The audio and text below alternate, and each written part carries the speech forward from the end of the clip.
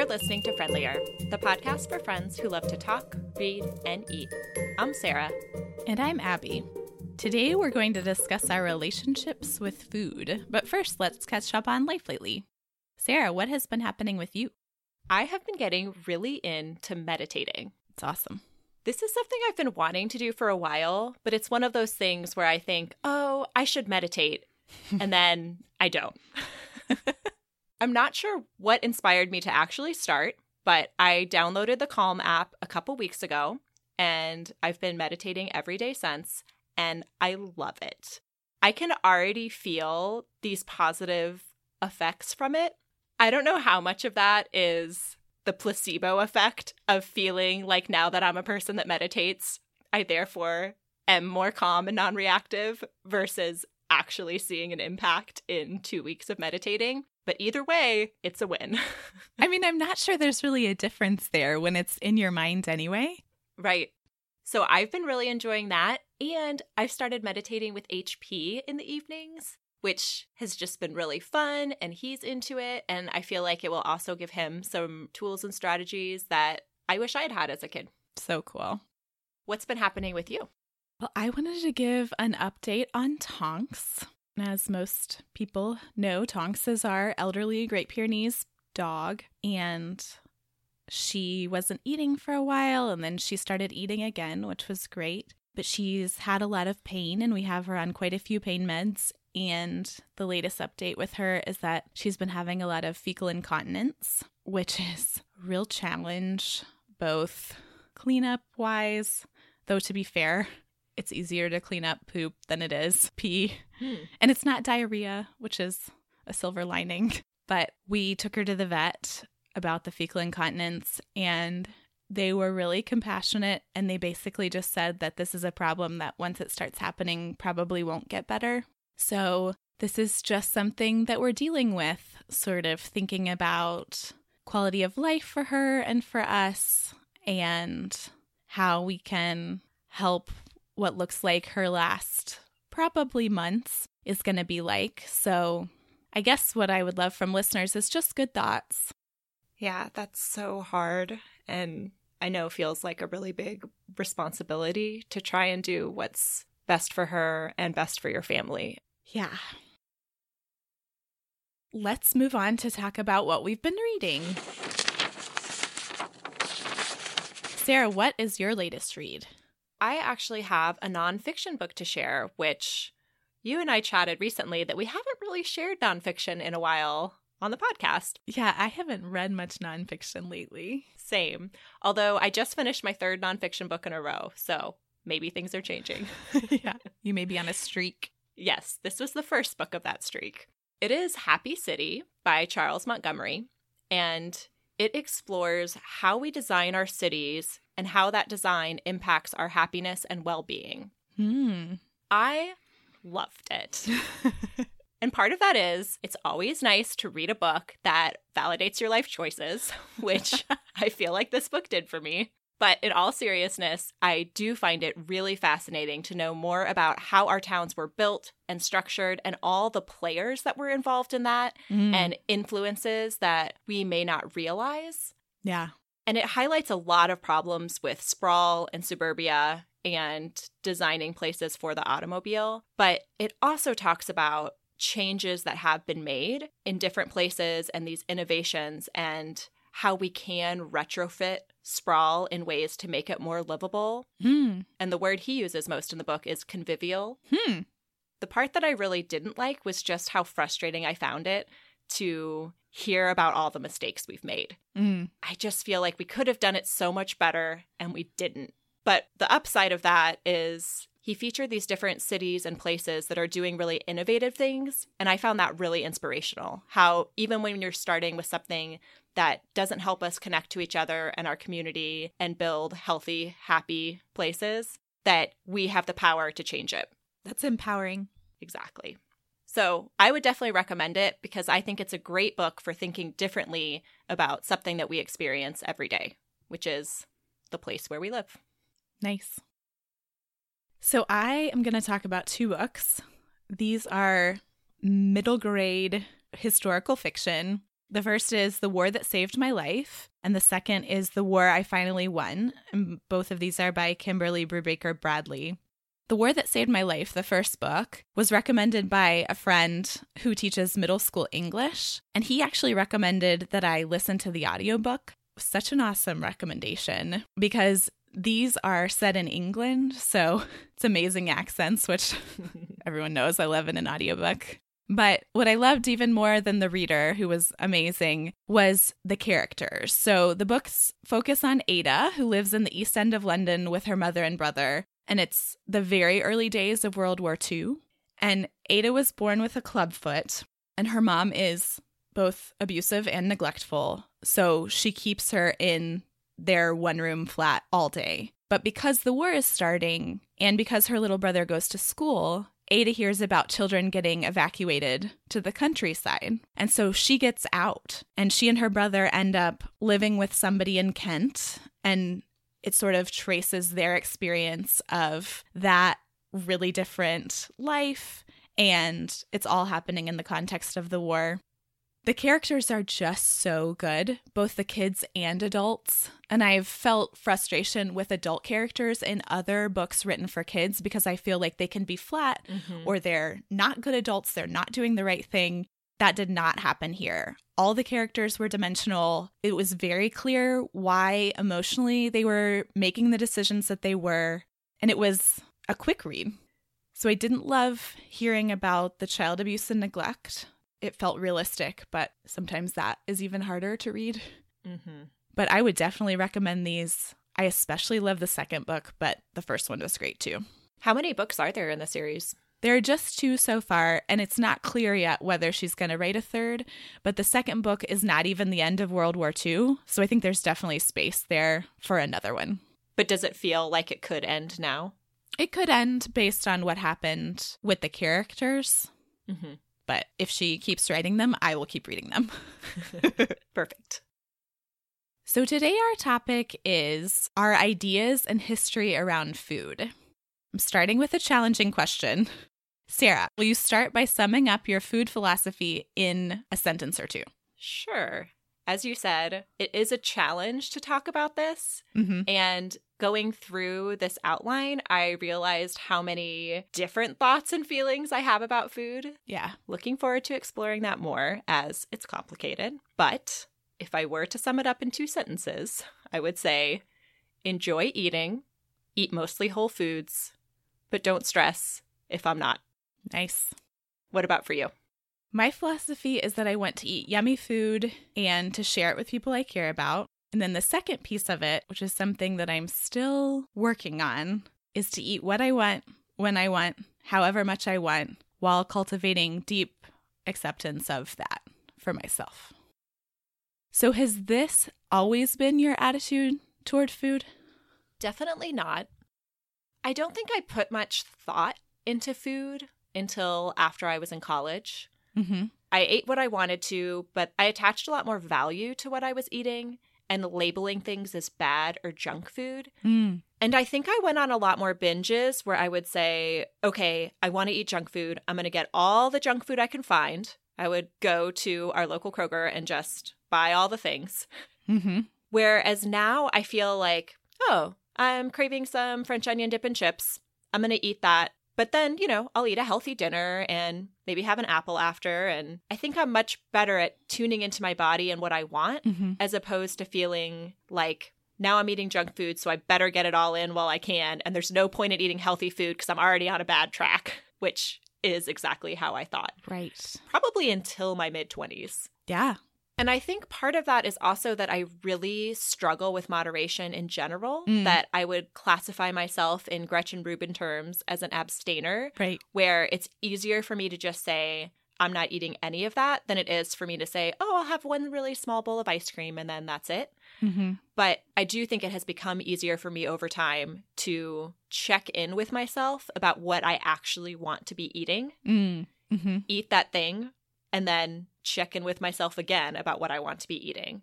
So just because I had something that's quote unquote unhealthy doesn't mean that all the rest of the day I can only eat unhealthy foods. Right. But that if I'm not enjoying it anymore, I can stop or move on to something else. And I don't really feel like I had that control until recently. Yeah, I think there's also, sounds like more sort of nuance in your thinking about it. Like you're acknowledging much more gray areas around food. Yes. Rather than just viewing it in a black and white way. And I think also seeing that there are just these bigger patterns, that some weeks I'm just not eating as many whole foods or as many things that I would classify as healthy, but knowing, hey, that's okay. I'm just doing that this week, but that's going to change again. Right. As opposed to just seeing it, as you're saying, in black or white of eating well, not eating well. Yeah. I think I can zoom out and say, overall, I'm eating what my body needs. Mm-hmm. So I don't need to get so concerned if one meal or one day or 1 month isn't ideal. Right. What about for you? I feel like I've come to my philosophy pretty recently, though I've been moving toward it for a while. I've definitely held some weird attitudes around food in my life. So I grew up eating a lot of low-fat and fat-free things, which I think is pretty typical of being a kid in the 90s. But I do think that it assigned value to food, like you said, and really started me on this path of categorizing things into good or bad. And emotional eating and food-based rewards were also part of my experience growing up and in young adulthood. I feel like I was rewarded by adults with food, but also that I rewarded myself. And that gets so tricky, though, because it's also this aspect of food as a celebration. So I feel like it's so hard to decouple that idea, because when I want to celebrate my birthday or Mother's Day or whatever, I do want to do that with good food. It does put it in this box of this food is special and it's for special times. Yes. We don't have it all the time because it's a certain way, whether that's whatever label you're going to put on it, good, bad, healthy, unhealthy, fancy, not fancy. I mean, there are any number of ways, I think, that I categorize food in my head and that I have in the past. But I think for me, it's also now, I mean, I guess this is the healthy way to look at it, is that if I'm wanting to celebrate, one of the things I most enjoy in life is eating good food. So that's part of it, but it's not because I can't eat good cheese other times, because I do. Right. What has worked best for me is when I try and think about eating what I want whenever I want, that it's important to not have those foods restricted just to celebration times, because then I think it goes more toward rewards. But like, for instance, you love to eat good cheese on special days, but you also eat good cheese on the regular. Lots of days are special days. Yeah. So there's no aspect of deprivation about it, maybe.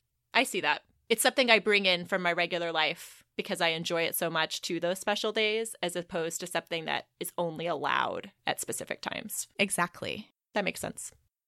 So I've eaten what I wanted when I wanted for most of my adult life, but I do think that I had some complicated emotions around food. So wanting to eat a whole bag of chips, but then feeling guilty after I did it. But where I am right now is really working on being okay with eating what I want in the quantity I want all the time, and separating feelings of deprivation, feelings of rewarding myself, just really any emotions aside from enjoyment of it from that experience of eating. That is also something I am working on. I think it's a really tricky thing, that self-acceptance piece. And another thing I want to mention is thin privilege, that I could eat what I want in the quantities I want and still be basically a thin appearing person and not have people judge my food choices. And so for me, this self-acceptance is something that I'm also trying to apply to everybody. So I'm trying to accept everything that I eat, but I'm also trying to accept everybody's eating around food, because I think I definitely have had judgment in the past, even of people close to me, about their food choices. And I'm just trying to completely drop all that. And it starts with myself. Thin privilege is definitely something I've also become aware of, honestly, really recently. And like so many privileges, it's one of those things that is invisible to you until you're made aware of it. Yeah. And having to come to terms with my own prejudices and judgments and the ways in which I really am treated very differently as a thin person Mm-hmm. and how I've assigned values in the past. And I think exactly what you're saying, that it does come back to how we see ourselves first. Mm-hmm. And that being thin isn't any statement about my self-control or who I am as a human being. Right. And that is not the message that's coming from society or that is generally accepted in our society. And it's still something I'm working on, both in how I view myself and how I view other people. So do you adhere to any specific food lifestyles, or have you in the past? When I was in 8th grade, I became a vegetarian and was for nearly a decade. Mm. And at that point, I started becoming more interested in local food and food systems as a whole, and I started eating meat again. I still learned to cook on my own while I was vegetarian, so I no longer categorically don't eat meat, Mm-hmm. but it's not a staple of our diet. In terms of food restriction, I have had different phases where I've tried not eating gluten or I've tried not eating dairy. Mm-hmm. And for those, my conclusion at the end was, I don't feel like I'm really sensitive to either of those things and would like to have them back in my life. Yeah. The one food category that I would say I restrict on a more regular basis is eating sugar. Mm-hmm. And I feel like this can sound like it's really in conflict with what I was saying earlier. But I think part of it is that being an abstainer, it is easier for me to just say, hey, I'm taking a break from sugar for a while and to focus on eating other foods. And then I feel like it has less power over me. Yeah. And that I know I feel better when I'm not eating a lot of sugar. And that having those resets is really helpful. At this point, I don't do that in any kind of systematic way. It'll just be something where I feel like, hey, I've been eating a lot of sugar, feel like I need to take a break. And then I do for a few days or weeks. And then when I feel like I want to eat sugar again, I do. Mm-hmm. So I do think my thoughts on that have evolved, but I do still find it helpful to take breaks and get back to eating more whole foods when I feel like that's what needs to happen.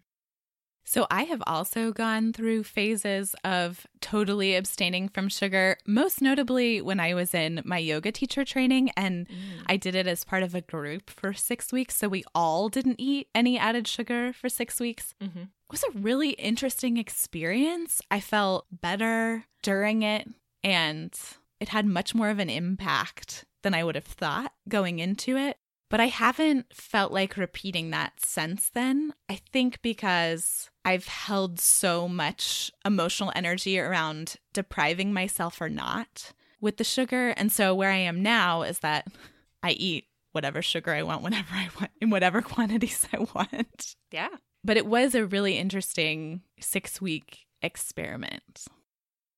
So switching gears a little bit, I think something we hear about a lot is sharing food with other people. So what's your perspective on the social aspects of food? As I was thinking through this question, I actually realized that I think about it differently than I thought I did. Where I would have said the social aspects of food are really important to me, and building community and sharing food with other people and having that connection. And I do believe that to an extent, but eating good food is important to me all the time. And I don't know that it has any more importance when I'm with other people than when I'm by myself. I would just as soon eat delicious cheese by myself and have that experience and then go on a walk with a friend. That I don't think my experience with somebody else is enhanced because we're eating that food together. That said, I really do value eating delicious food all the time. So it's not that I don't care about eating food, whereas Neil likes eating, but he doesn't think about it as much as I do or care about what he's eating, that he's more the type that's eating to live as opposed to living to eat. And I'm definitely the second category. I could just as well do it on my own, though, as with other people.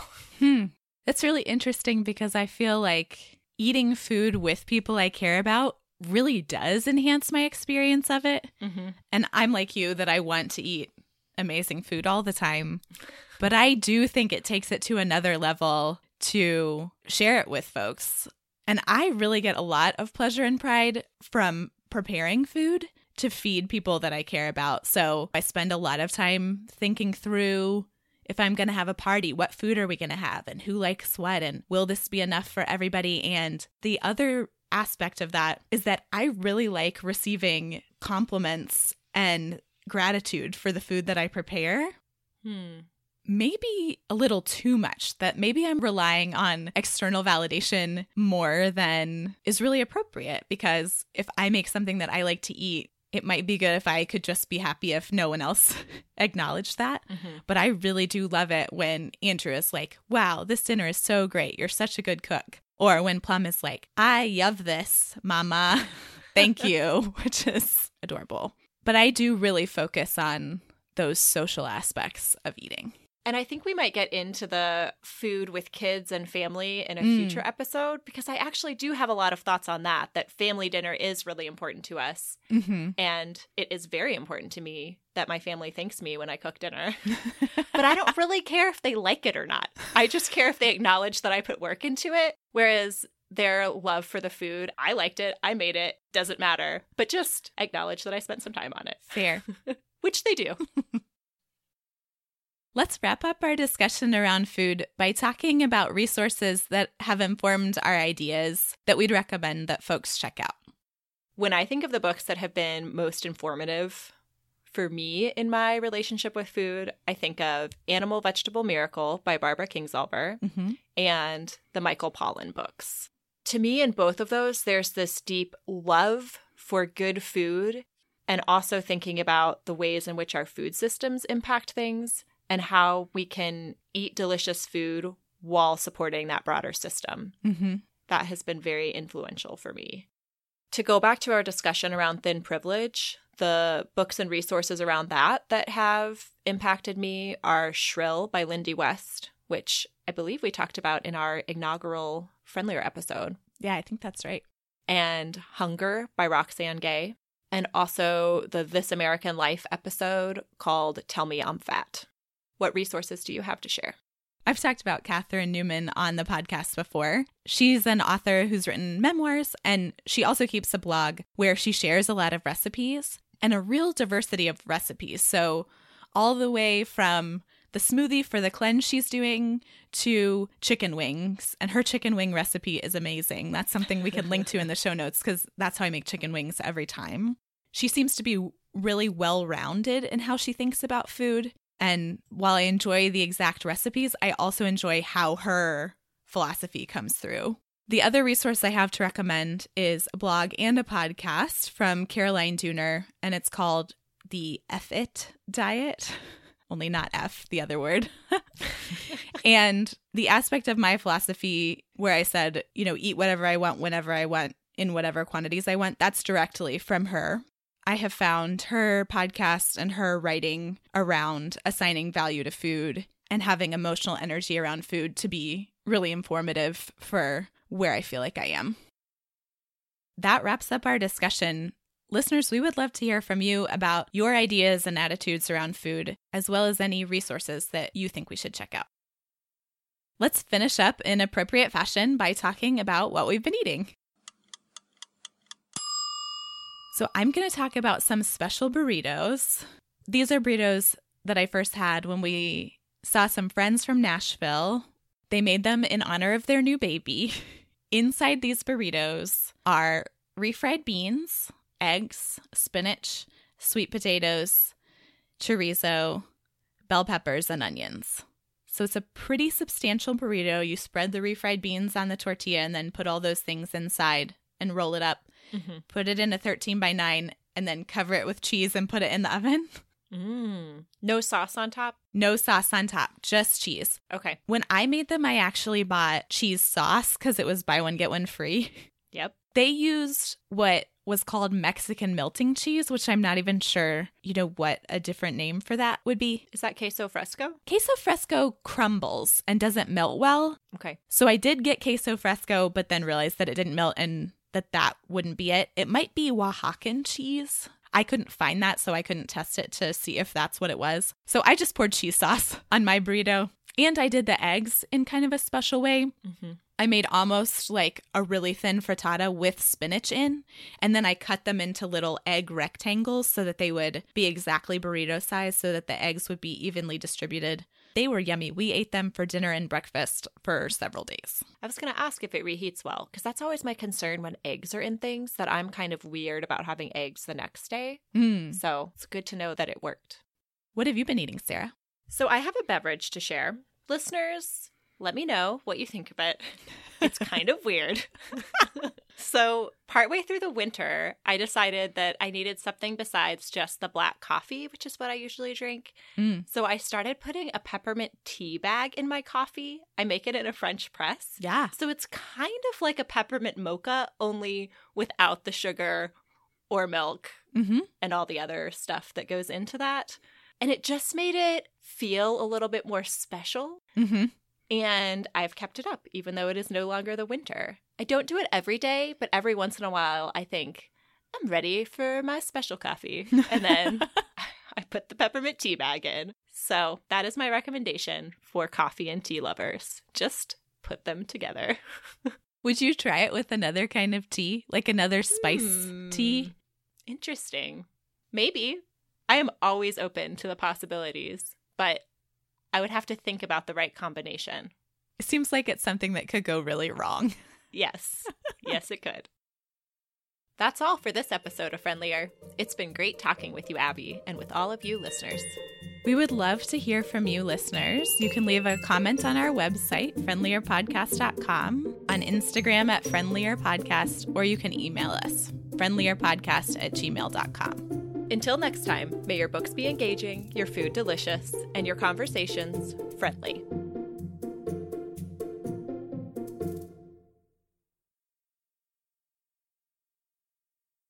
Now I feel like I'm a person who not medicates.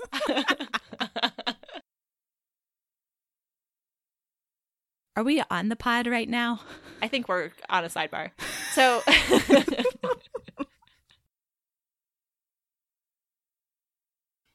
Nailed it. All right. Sorry. I'm just like already thinking about what I'm going to buy at the grocery store and didn't realize I had another line.